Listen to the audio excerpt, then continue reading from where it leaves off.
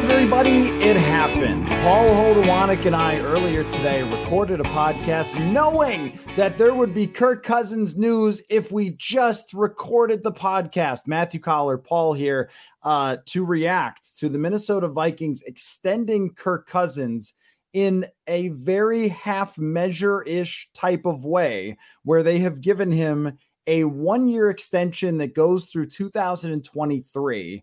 They have tacked on 2 voidable years to lower his cap hit and given him, because he has the greatest agent in the history of the entire universe, a no trade clause through 2023. Paul, there are parts of this that I understand and parts of this that I do not. I understand the voidable years part of it to lower his cap hit. I do not understand in any way, shape, or form giving him a no trade clause. There are the part of trying to do something to lower his cap hit to build the roster around him. I totally understand.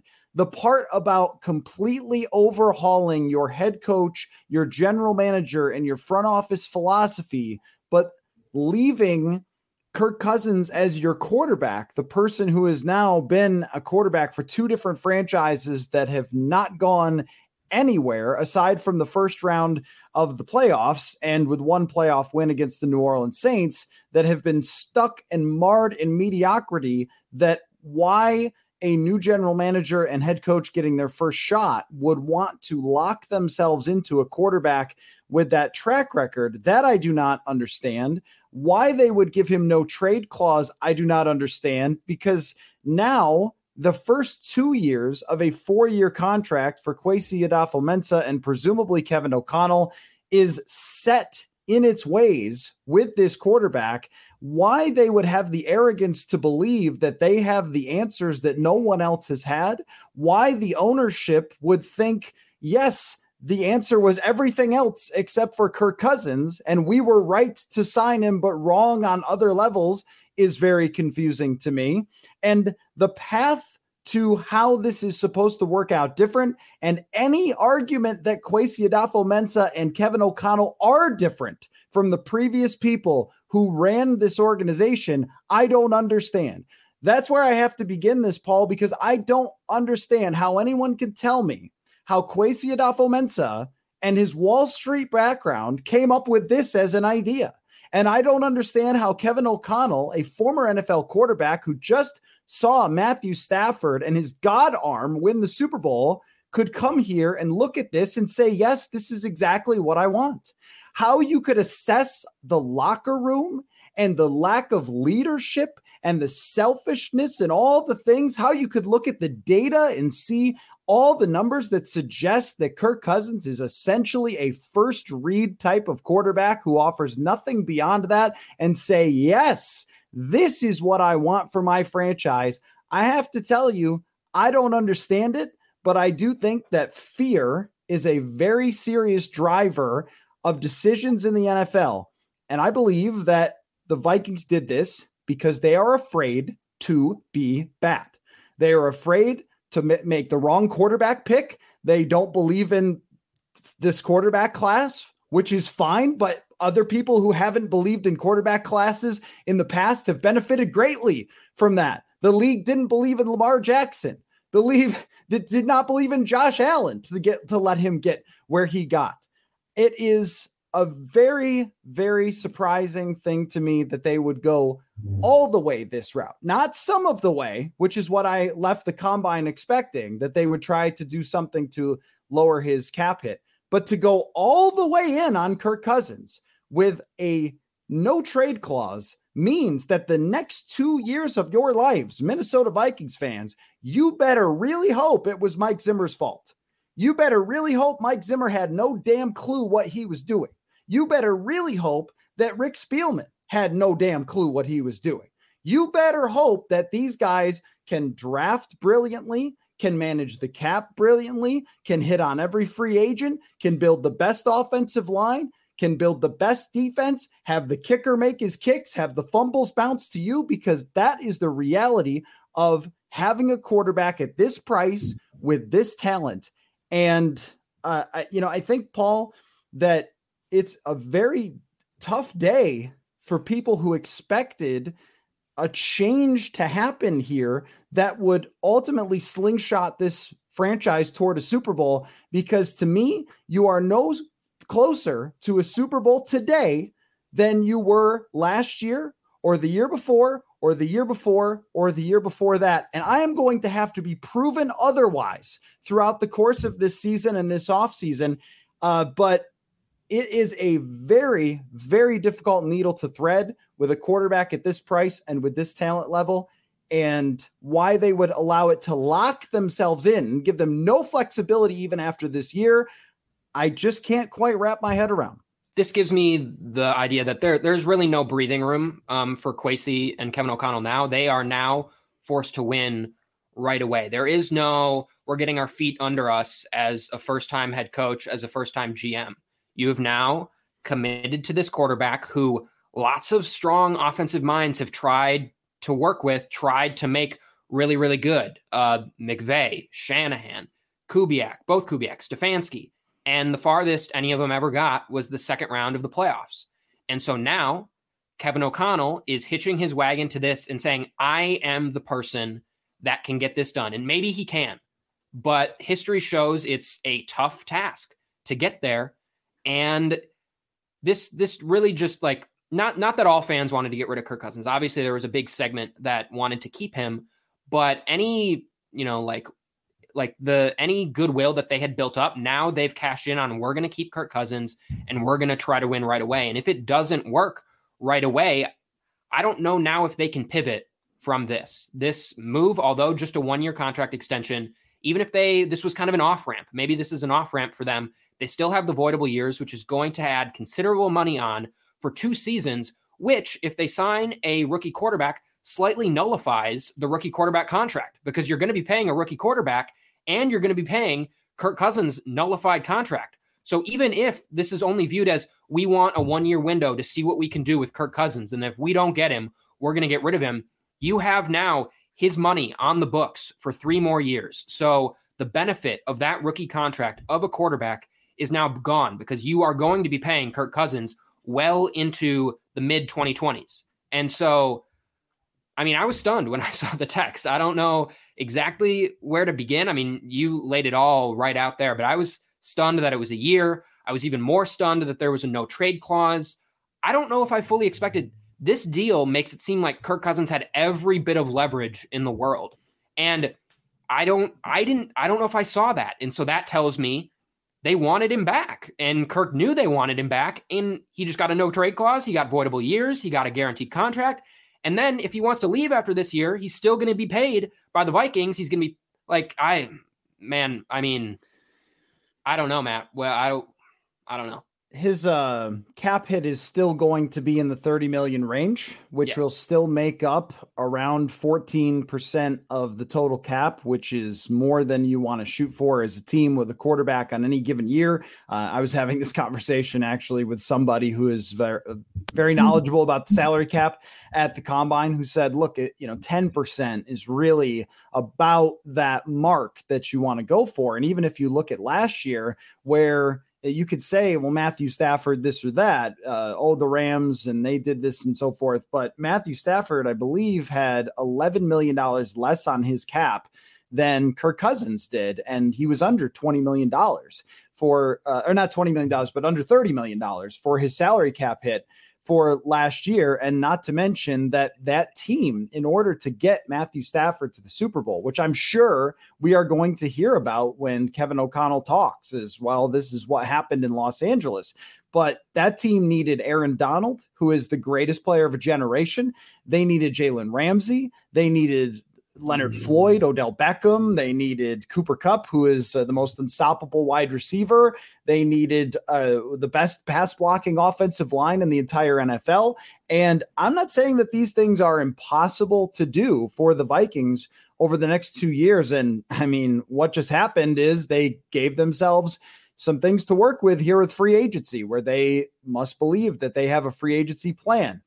This changes up all of our draft sims, so a quarterback is no longer part of it. It's very possible that they looked at the 2022 2023 draft class and said, well, there's a lot better quarterback prospects. We'll draft one then, play it out with Kirk Cousins, and then decide that we're going to go forward with a new quarterback.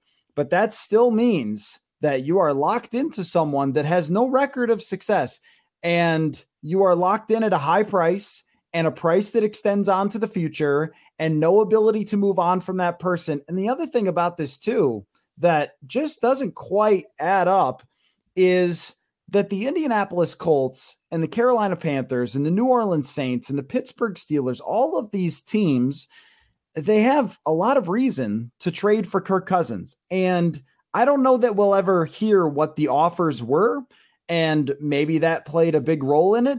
But if there's offers on the table that are even similar to Carson Wentz, then why did you decide that you needed to do this and this was a better option? You know, if they had played it out on a $45 million deal for this year and worked the cap around it, I would have been much more supportive of that. I would have thought that was much smarter than deciding to add a year on with the no trade clause part of it. Because if the no trade clause was not part of this, I would have sort of nodded like, okay, I see what you're doing here. You're lowering it for this year, and then you could still potentially draft a quarterback and have the succession plan and all these types of things.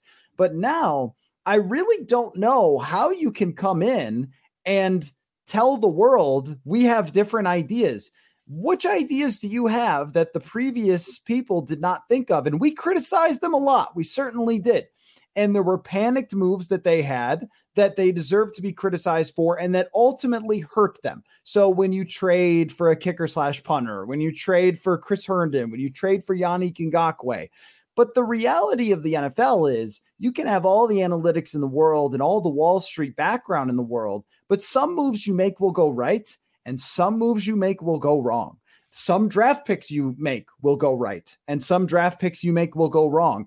And when you have Kirk Cousins and you're drafting every year between 12 and 20, it's very hard to land yourself a great player in the draft that's going to change your entire universe. The Vikings honestly built their first group that won through the luckiest draft anyone's ever seen. They got 3 great players and 1 good player in 2015.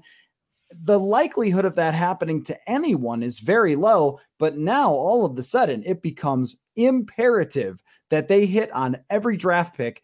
And the other part of this too is as we evaluate this, you now better win.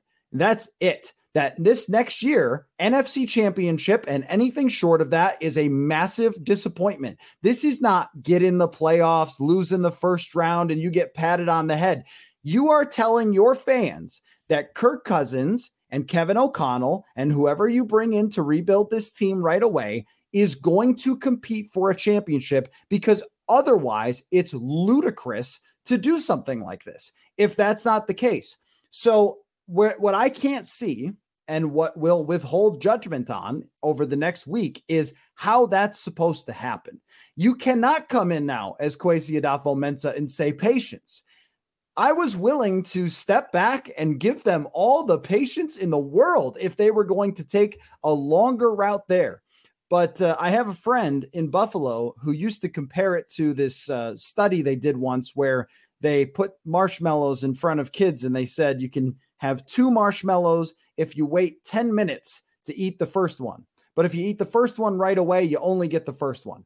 And I think most Vikings fans have come to understand the value of waiting that 10 minutes, but they didn't wait the 10 minutes. They ate the first marshmallow and they said, 1 is fine with us. And it's hard to look at this and say that this is a legitimate play to reach a Super Bowl because all the evidence points toward that. And I saw our friend Eric Eager tweet the other day that every Super Bowl outside of one since 2012 has included a quarterback on a rookie contract. I mean, the evidence is just all there. And so why a person who is so rooted in making evidence-based decisions decided to go completely against the evidence, I don't understand. But the story I've told on the show before, Paul, and I'll leave the door open for this. If I hear it, then I'll say it. I don't know if I will, is when the Buffalo Bills were playing in the playoffs in 1999 and the owner told Wade Phillips who he had to play at quarterback. And it is possible that the Wilfs told these guys, this is your quarterback, and we want you to extend Kirk Cousins because we don't want to go 5-12. And I argue in some of the evidence, some of the research I've been doing, even today, actually, something I was working on for tomorrow, and it just went down the toilet. But I'll tell you about it in a second, though. But I mean, the evidence to me suggests that you can remain competitive while transitioning to another quarterback. And I think a lot of teams have done this. Baltimore is a good example of this, where they drafted Lamar Jackson. They still had Joe Flacco, and then they transitioned to Lamar Jackson, and he, has taken them to new heights as a franchise, or at least in the regular season. We'll see if he eventually goes somewhere beyond that. But even the Dallas Cowboys sort of lucked into this with Dak Prescott. It almost never happens, but they take Dak Prescott, they transition out of Tony Romo and into Dak Prescott, and never had a fall off where they went down to be complete garbage. And I think that there's a lot of examples of that. And if there was any draft that actually would have been good for that, it was probably this one, because you can have your pick of the quarterbacks maybe outside of Malik Willis, but the other quarterbacks are going to be available at number 12. And you could say, all right, we're taking Kenny Pickett, we're taking Desmond Ridder, whoever we want to go forward. And I will say that if none of these quarterbacks go in the first round, if the first quarterback is taken, with the second round pick, then I'll back off that point. Then I'll say, okay, well, the NFL didn't think anybody was a first round pick, so I guess I understand it. They're going to kick the ball down the road. I doubt that's going to happen. I think that there will be several first round quarterbacks, and I would not be surprised historically if any of them turn out to be either good or great or take a team to the Super Bowl or whatever else it might be. So, I know that this is kind of letting all of the points out at once and not giving you space to make points, Paul, and I'm sorry, but it's just sort of, all kind of a little bit like muddy of why the decision was made to do it this way. And once again, I mean, boy, the irony, the first day in 2020 of free agency, Rick Spielman signs his fate to get fired as the general manager of the Minnesota Vikings. And is it too aggressive to say Kwesi Adolfo-Mensah just did the same thing? Yeah, I won't go there yet because this is only his first offseason. But yeah, to me, this now, all this kind of rests on Kwesi because at least in my view, yes, Kevin O'Connell could be a great offensive coordinator, but Kirk has worked with many great offensive coordinators. I think it's safe to assume Kevin Stefanski was a great offensive coordinator. Gary Kubiak is a Hall of Fame coach. Sean McVay coached him at one point. Kyle Shanahan is known to love Kirk Cousins. Like, something about Kirk Cousins gets some of these top offensive coordinators just so excited. So I guess you can't blame Kevin O'Connell. He's not the only one that has fallen into this trap of thinking they can craft something around Kirk Cousins. But I think, with Stefanski, with Kubiak, they were doing a lot of really, really good things schematically to get Kirk in the right situations. They were rolling him out. They were heavy play action. They were relying a lot on the run game. All these things make sense for a Kirk offense. I'm not sure how much you're changing that and how much schematics is changing the way Kirk Cousins performs. Maybe you don't run on 2nd and 10 as much. Maybe that helps a little bit. But in general, I think they did a pretty good job of getting what you could out of Kirk Cousins. So this relies more on Kwesi. What can he do now with the cap space that they got? I'm seeing a little bit different in terms of what his cap number is going to be right at this moment. I think Brad Spielberger said it just put him under the cap, but I think I just saw a Chad Graff tweet that says his cap hit's now down to $15 million for this year, which would open up more than what's under the cap. Either way, they're not flush with capital at this point. Just because they did this extension with Kirk doesn't mean Daniil's coming back, doesn't mean Thielen's coming back. All those are still on the table. They didn't just wipe this contract clean. They can now sign just a bevy of free agents. They still are going to fight to get under that number, to sign all their draft picks, and to improve the roster while not bringing back, I would imagine they're not virtually bringing back any of the free agents the Vikings had on their team last year. I don't think Patrick Peterson's coming back now. I don't think many of these players would be coming back. So he's going to be tasked, Kwesi is, with really, really reshaping this roster. And so I think most of the pressure goes on to him. What can he do now at this point? Because we've seen better coaches than Kevin O'Connell fail at Kirk Cousins. And so I think the best case is he runs an offense that's been pretty similar to what we've seen in the past. Maybe they're a little bit more pass heavy, just in general, because he's the head coach. He can kind of control that while Zimmer couldn't. So maybe you're getting some marginal improvement because you're more focused on the pass game. But from a schematic standpoint, I think they've done pretty well in the past with Kirk. So this relies on what can Kwesi do? What can he do around the edges of what can he do with his analytics background to find guys that maybe people aren't valuing?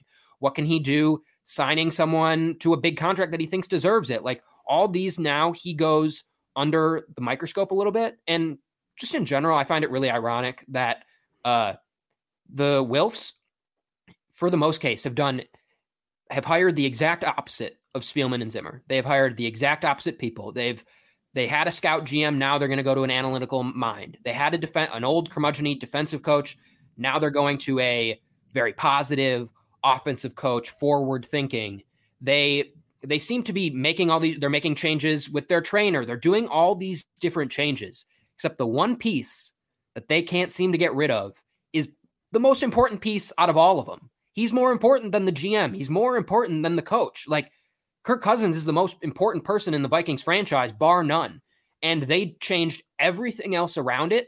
But the fact that they didn't change the quarterback feels like not all of it's for naught, but it's not going to make as big of a difference as changing the quarterback would have. Like it's the one piece that they decided to keep out of everything. And it is the most consequential piece. And that confuses me. Folks, support for Purple Insider is brought to you by Manscaped. They are the best in men's below-the-waist grooming. Manscaped offers precision-engineered tools, and they recently launched the Ultimate Men's Hygiene Bundle Performance Package. 4 million men have trusted Manscaped, and you can check out their exclusive offer for 20% off and free shipping with the code 20insider at manscaped.com. Manscaped sent me the performance package, and I could say that it's a game changer, especially when it comes to their nose and eyebrow hair trimmer called the Weed Whacker. I'm a unibrow guy, so I need to keep that in check for all the YouTube videos and streams that we do. You've probably also heard of the lawnmower as well, and they've come out with a 4.0 version, which is waterproof. It has an LED light and advanced skin-safe technology, so you don't have to worry about any nicks or cuts. Again, get 20% off and free shipping with the code 20insider. That's 20insider at manscaped.com. 20% off with free shipping at manscaped.com. The code 20insider. Unlock your confidence and always use the right tools for the job with Manscaped.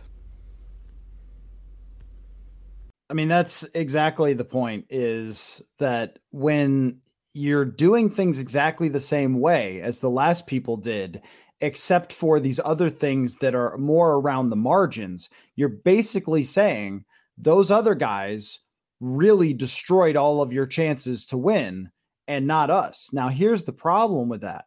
Mike Zimmer has only 0.07 difference in terms of winning percentage for his career from Bill Parcells. Like Mike Zimmer has a win percentage of very similar to Marv Levy, who's one of the great coaches in the history of the National Football League. In the first part of his run as the head coach with a rookie quarterback contract, by the way, which he was able to take Teddy Bridgewater, who at best was probably going to be about the 10th best quarterback in the league if he never had the knee injury. I don't think anyone has illusions that he was going to be Tom Brady. And he was able to win the division. And 2 years later, they're able to go to the NFC Championship. And, you know, things had to go right. And they did spend some money on Sam Bradford there and his cap hit and so forth. But they were able to put themselves in position to be a great team through the first run of that. And Mike Zimmer won a lot of football games. And Mike Zimmer was talked about before Kirk Cousins got here as one of the elite coaches in the National Football League and had a case in 2017 for being coach of the year. And then you go 2018 and beyond, and all of the sudden, now he is the worst coach in the world, and your coaching upgrade is huge. And Rick Spielman builds this first team that goes to the NFC Championship game with, honestly, a lot of very good moves, great draft picks that they hit on, development players that they hit on, UDFAs that they found that turned into good players, signings that were excellent, Terrence Newman, Linval Joseph, all these things. They find Stephon Diggs, they find Adam Thielen from a tryout. They have all these, he even rebuilt an offensive line once in 2017 with Riley Reif and Mike Remmers, who were overall very good signings. And what you're saying is they had no idea what they were doing, because the thing about feeling like you're close is it's such a myth in the NFL. If you're absolutely terrible, everyone kind of knows where you're at. But I remember Justice Mosqueda, who writes about the Packers and is a very smart mind. He said that every team who has 8 wins thinks that they're like 1 or 2 pieces away from playing for the Super Bowl. But if the Vikings added another half of their win total, they would have only gotten to 12 last year if they had added 4 more wins. And the other thing is they have so many players who are on the outs. Anthony Barr played well for them. Patrick Peterson played well for them. These players are leaving, and now you have to replace them, and you have to develop all new players. And if his cap hit is only $15 million for this year, let me tell you why that's actually a problem. Because you're going to have his lowest cap hit in the year where you're the least likely to win because your roster is not close. And so you could look at it and say, well, okay, well, 15 million, you can work around that, but not really though, because who are you signing that is changing the world of the Vikings? Who are you signing that's giving you 4 more wins from where you were last year? And that's how we have to look at it in terms of the distance from being a legitimate contender. Also, Aaron Rodgers is back. Also, Tom Brady is suddenly back, which we have to talk about for a minute, but like, what? Didn't you just retire? So I guess Adam Schefter now was wrong. He went from being right to wrong about his initial report. But Tom Brady is back in the NFC. Deshaun Watson might be showing up in the NFC. The Detroit Lions are making plays already. I see reports they're going to make plays for big free agents and things like that. And I don't think they're going to be great, but I also think the way they played at the end of last year, they showed progress and development of some of their players. They're not winning 3 games. They're probably winning 7. And I just have a tough time seeing them signing a player, 2 players. And as you said, there's more moves still here to come. I mean, you can't go into next year with Danielle Hunter's current cap hit. You can't go into next year with Adam Thielen's, or even, Dalvin Cook is very highly paid. I mean, you still have to make space beyond that if you're going to sign players of any sort of significance. And also, how much outside of the quarterback can 1 player or 2 players change your fate? I think what we've learned over the last couple of years is the answer is it's the quarterback is what gets you to a certain point, and then it's the complete unit for everything else. The Atlanta Falcons won 4 games one year with Julio Jones on their team, and he caught a bunch of passes. There were years where Larry Fitzgerald, the greatest receiver in the league for a while, caught 100 passes, but the quarterback wasn't great and their team wasn't great, and they won 4 or 5 games. So Justin Jefferson is a huge part of this, but they've had him the last 2 years. He's never set foot in the playoffs. So that's not different. Is Adam Thielen improving? He's going to be 32.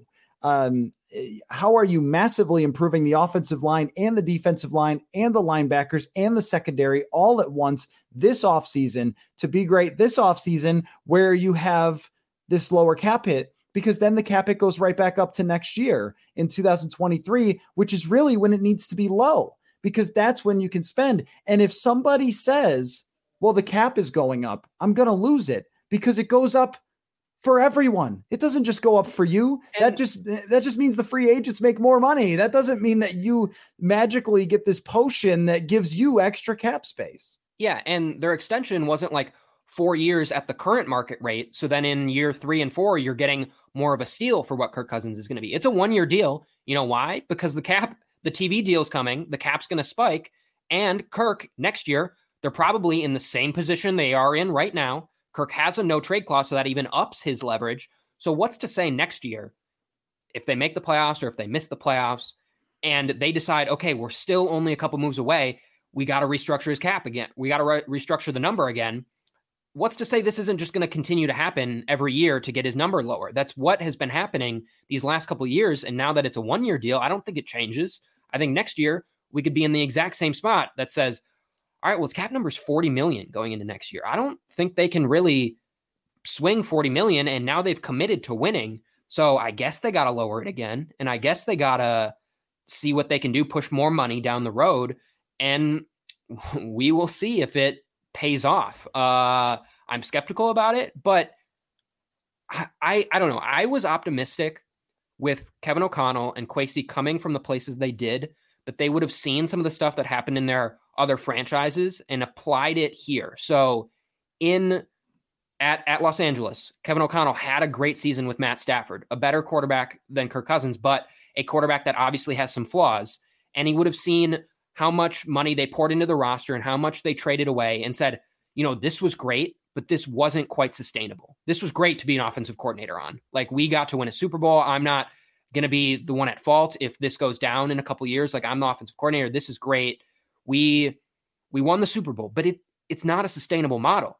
And Kwesi comes from the Browns. He just saw Baker Mayfield. He was with the 49ers. He saw Jimmy Garoppolo. In my head, maybe just taking it optimistically, I said, those guys are going to look at those situations and say, that's not a sustainable model. But what I fear they saw there is they said, that's a sustainable model for our jobs to continue to be renewed, because the same regime is still in San Francisco with Jimmy Garoppolo. They've continued to push it down and they've continued to get good results, but that regime's still there. And the Kevin O'Connell saw the same thing. We're just going to keep pushing the chips in the table. And if we make it to the playoffs, it's going to be really hard for them to get rid of us. If we make it to the playoffs, they can just look back 2 years at the Vikings and say they were ready to get rid of Spielman, but they made it to the playoffs and that bought him more time. And so part of me has to think they didn't look and say that model for these other teams was unsustainable for winning. They looked at it and said, that's a sustainable way for us to keep our jobs, which we have to remind ourselves every time that is the main motivation of every team, is for the owners to make money and for the GM and their head coach. They just want to keep their job. And the easiest way to do that is to not tank, because we've seen many times teams tank and they get the stain of the 2 years of bad play. And then the owners say, you know what? I know we brought you in, said we were okay with tanking, but we were just kind of bad for the last 2 years. Your overall record's kind of bad. I don't know if we can keep you guys. I think we're going to just hand over this rebuild. Now that it's fully ready, we're going to hand it over to another GM and head coach. And so if I'm Kwesi and Kevin O'Connell, I don't quite blame them then if they're trying to keep their jobs, like they're trying to do that. But I thought that was why we got a first-year head coach and a first-year GM. So you didn't have a head coach and a GM so set right away and worried about their next contract or worried if they're going to stay. And that's what I feel like we got. And it came out that Kwesi only had a 4-year deal, which in general is very low for GMs. Mm-hmm. And so maybe that was him saying, I'm already on a lower contract. Like, I got to find a way to give me some more time. And Kirk Cousins, he found, was what gave him the most time. And I guess we'll find out if that is the case. But I'm skeptical that, the one chance you may have as a GM, the one chance you may have as a head coach, you're going to go this route. But they are, and we're going to see if it works. It is odd to talk about a new GM and new coach as being under the gun right away. And I guess I felt like they wouldn't be. I thought that there would be all the freedom in the world to have a year of transition, a year of signing Marcus Mariota or whoever else, which, by the way, if you do a comparison of Kirk Cousins' average year over the last 4 years, you can find this in other quarterbacks. I covered Tyrod Taylor in 2015 in Buffalo. His QBR in 2015 was higher than anything Kirk Cousins has had here. I mean, that's just the truth. This is what I was working on earlier. I was going to tell you about is the title to the article I was working on was, is it hard to find competent quarterback play? And I was going through the peak seasons of some of these free agents and available quarterbacks. Baker Mayfield a year ago on a rookie contract, and we know he's not that good, had a QBR of 65.5 last year in 2020, which is higher than anything Kirk has had. Mitch Trubisky's second year, the year that they brought in Matt Nagy and had that great defense, his QBR was higher than anything Kirk has had. What's the correlation? It's usually that the guy's on the rookie contract or that the guy is insanely cheap. So when Tyrod Taylor did it, he made $880,000 and took up 0.4% of the Bills' salary cap the year that he had. And QBR is just ESPN stat sort of factors in game situation and sort of presents to you how well your quarterback played. Like, did he give you a chance to win the game? So the basic way to put it would be if someone had a 60 QBR, that means 60% of the time they gave you a chance to win the game. That's the most basic way of describing it. And Cousins have been, I can actually tell you where they have ranked. And this is where it's like, Kevin O'Connell, you are going to have an answer for this. Kirk in this stat that factors game situation, 15th, 18th, 13th, and 14th. That's going to tell us more about what actually happened than a PFF stat, which doesn't take into account game situation at all. It's only the throws are being judged. What throws did you make? And were they completed? Were they accurate? Which we know that he does this. And I was thinking about, Paul, just that the other teams who had a quarterback who was decent and decided that they were going to move along and draft someone else and who have benefited from it. Not everyone ever has benefited from it. So don't take me as saying that. But the Buffalo Bills are at the top of this list. They had Tyrod Taylor, and there are articles from 2017 that say, Bills, you got to lock up Tyrod Taylor because he's good enough, and you should build the rest of your team around him. They picked Josh Allen. Baltimore, I mentioned. Kansas City, they had Alex Smith. They picked Patrick Mahomes, who was a pretty highly criticized prospect, and people thought, well, you can't play like that in the NFL, and that worked out for them. Cincinnati got stuck in mediocrity because they didn't do this. And it took them years to get out of it. And they tanked by accident and ended up with a great quarterback. You could even say that a team like Pittsburgh has hung on for too long with Ben Roethlisberger and continued to have a high paid quarterback who wasn't good enough and did not benefit from it. So there have been a lot of teams. And I mentioned, Baltimore as a part of this too. There have been a lot of teams who have benefited pretty greatly from it. San Francisco, you were talking about these quarterbacks who tend to fall in love with Kirk Cousins, but San Francisco said Jimmy G wasn't good enough, and he's taken them to a Super Bowl and an NFC championship, and they said, not good enough. We need somebody who's more dynamic, and that's where it really gets a little foggy for me because the whole league is talking about Malik Willis and how really the price to play poker, if you're going to find a great quarterback, is speed, arm strength, physical tools. And you take a look around and you see Matt Stafford, who I did not ever really buy into, to tell you the truth, because he turned the ball over so much. But what did I say right after they won the Super Bowl? The thing that I felt like I didn't factor in enough was the peak high end of Matt Stafford is the guy has one of the great arms of the last 20 years, and everything came together in the right offense for him. Josh Allen and Patrick Mahomes in the 13 seconds game, firing back and forth, making crazy plays, running around, all these things. These are the quarterbacks who are winning. Joe Burrow is a playmaker, goes off schedule, throws the ball downfield, takes risks, all these things that we have not seen from Cousins. And the other part of this too that makes it, just I don't know how you don't factor this into your decision, but the guys who have won have committed themselves as leaders of their franchises and who have just sort of captured the hearts and minds of the people in their city.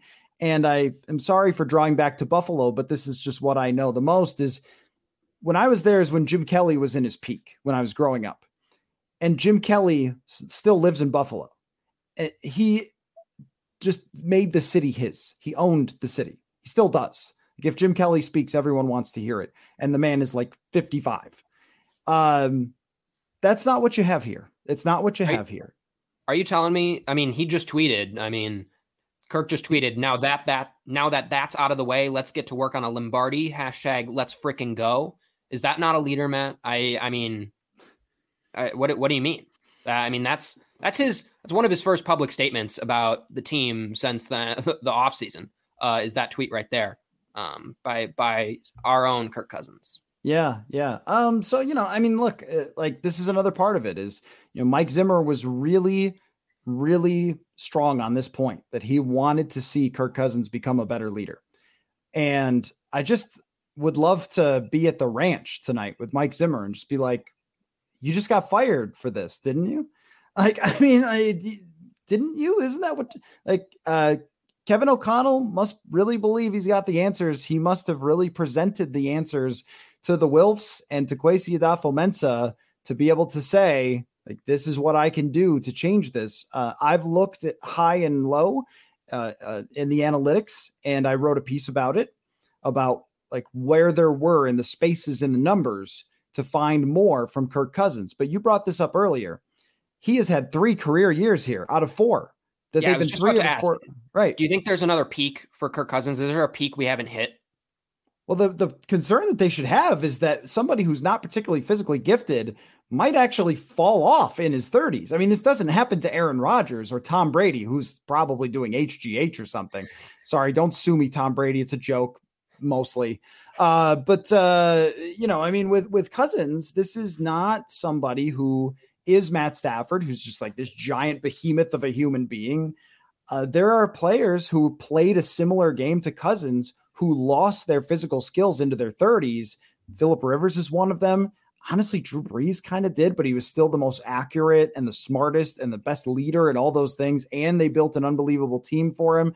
But that's a GOAT, though. Like, that's a top 5. That's somebody that you don't talk about in the same ballpark. So, I mean, I just the things that they're sort of overlooking to make this happen are going to require answers, but I don't know that those answers are going to be sufficient for people who have spent 4 years of their life thinking that this team went all in on a quarterback who could take them to the next level and has honestly come nowhere close. A divisional playoff appearance is nothing. Didn't Troy Aikman say this last year? Like, if you lose in the first round, did you even make the playoffs? Like, what difference does it make? You might as well. Aikman's quote was, "You might as well be the Jets." I mean, over the last few years, you might as well be the Jets. The Jets actually have more wins against winning teams than the Vikings do in the last 2 seasons. So this presents the challenge for us, Paul, is, I mean, what do we talk about next with this? I mean, it's going to be, all right, now your moves have to prove out this year right away that you know what you're doing, or you just have different looking versions of the same thing. You have a taller head coach and a taller general manager who are the same person. Rick Spielman used analytics, by the way. Okay. I mean, and he made moves that were inefficient, like extending Cousins the first time when the team wasn't ready to win. And do I believe that Kirk Cousins could be in any situation good enough with a good enough team around him to ever in a million years go to a Super Bowl? I would say that I would not count it out entirely, because the playoffs can be pretty random and things can fall in a certain way, but everything is an odds play. It's not whether I believe something is totally possible in the universe. I'm going to go back to my experience as a juror. It's beyond a reasonable doubt doesn't mean no doubt whatsoever in the universe. Like, I would say beyond a reasonable doubt that I think that this is almost an impossible task. I wouldn't say it's not possible in any world, or that things couldn't go the right way, or that they couldn't hit on every draft pick and be competitive. And I think what you'll be talking about is fighting for the division, maybe at best for next year. But if Justin Fields becomes good, I mean, you're talking about playing for second and third place if Aaron Rodgers continues to play the way he's playing, and there's no real play here to win a Super Bowl. And that, I think, is the hardest thing. So why don't we just, because I've taken up a ton of your time today, Paul, and I'm not sorry for that at all. But let's just talk about Brady coming back for a second. I mean, totally shocking, honestly, that he returned. But also, he played so well last year that unless he has a Peyton Manning entire collapse, he's coming back to a great Tampa Bay team. Aaron Rodgers is coming back to a great Green Bay team. I mean, the Vikings right now, if you're putting odds on them, I think you're talking about them as maybe the 4th, 5th, 6th, 7th best team in the NFC, depending on how these things fall. You're not better than Dallas. Let's do that right now. Like, right? Which team? So Packers, you'd say, are better than them. Yeah, Tampa Bay for sure. Tampa Bay is better than them. Dallas is the Rams. Better than them. Dallas and the Rams. San Francisco with Trey Lance. If they trade Jimmy G, but even if they don't, then still San Francisco, Arizona. Much better team. Yep, Arizona. Yep, even despite their drama. Yeah, I mean, anyone else in the NFC East, I think they're probably better than the Commanders. Probably. Well, I mean, Wentz won more games than Kirk last year. But the fact that we just named 5 teams that are like 5 or 6 teams that are like, we didn't have to hesitate are better than the Vikings. Like that's not a great spot to be. And I'm not sure, even though you clear up $15-20 million in cap space, 25, 30, even 30, like that is not enough to drastically change a roster for you to rise up above any of those teams. Could I see you better than the Cardinals? Sure. Could I see you better than the 49ers? Sure. You're still 4th, maybe. And that means you're going on the road twice in the playoffs, probably, before you even get to a Super Bowl. And we're assuming no one gets better, by the way. Like we're assuming that they're basically the same as they are from last year. And we're assuming Deshaun Watson is not in the NFC. Right. You're assuming a lot. And in that scenario, you're assuming Kirk Cousins continues the play that he's continued, which has been pretty consistent season to season, but is sporadic within those seasons. He still has games where he completely disappears. There are narratives of him not playing well in night games, not playing well in primetime games for a reason. They might be overblown, but they're there for a reason because he has repeatedly not played well. And I think maybe some of those have gone to the back burner as you talk about the contract, but the ins and outs and the ups and downs in a season of that player can be very, very drastic. And I'm just not sure the roster right now is ready to support him when that happens. Washington last year, by the way, won 7 games with Taylor Heineke starting the entire season. Taylor Heineke, who is a clear backup. And the Vikings won 8, including the final game of the season that didn't count at all. I don't know, man. I don't know. Like, that's a long way to go. That is a long way to go. So I guess that's my final takeaway. I guess and Justin Jefferson better agree with this because his entire rookie contract now is with Kirk Cousins. You're right. Like the entirety of Justin Jefferson's, the immense value you're getting from Justin Jefferson's contract is now entirely in a Kirk Cousins era. So he better be happy with where the franchise is in 2 years to sign an extension. If you had gone with a bad or if you drafted a quarterback, there's a chance he's not because there's a chance that the quarterback's bad. Yeah. But if Justin Jefferson still has only played in 1 playoff game in 2 years and you're trying to offer him an extension, maybe he takes it because it's life-changing money. But maybe he doesn't, and that's your biggest asset. And so I would want to know some of just the most important people on your team. How do they feel about this? Because they better be behind it because those are the guys you need to be worrying about and caring about how they think. Well, if they didn't ask, then they're doing something that the last group also did. So, I guess that's where we're at. So I thank you again for all your time today, Paul. I really appreciate it. And just my final thought is that the bar has changed for how we evaluate Kevin O'Connell and Kwesi Adofo-Mensah, and they will have an opportunity to prove themselves right, and they will have an opportunity to show that they are vastly different to the level that they can solve a Rubik's Cube that has not been solved by other people in the NFL, a lot of other people. And that's not just referring to Kirk, but the whole, large quarterback contract conundrum that a lot of teams have tried and hasn't worked. And that's kind of where we're at, is that the coming weeks will really determine whether this is something totally different in their approach that is going to take this to the next level, or if this is sort of more of the same, only with younger voices who know how to say the word collaboration a lot. So we will find out, but I think that my final thought is more just like shocked at the no trade clause. Like I get everything else. I get everything else. The no trade clause. Mike McCartney, you are a legend, and I respect you. I think Kirk's up to like $240 million in his career. And I mean, if we're going to tip our hats to one thing, it is that, because Kirk knows how to maintain leverage. And you best believe this deal contains so much leverage, more leverage than I feel like he's ever had, frankly, with the no trade clause. And now the young GM coach pairing that basically we have another head coach GM pairing that are tied to Kirk Cousins. So imagine missing the playoffs 2 years in a row and gaining more leverage than you've ever had against your team. What a time to be alive, Paul. Well, we'll be here and we'll have lots of reaction this week. Courtney Cronin has already texted. She wants in.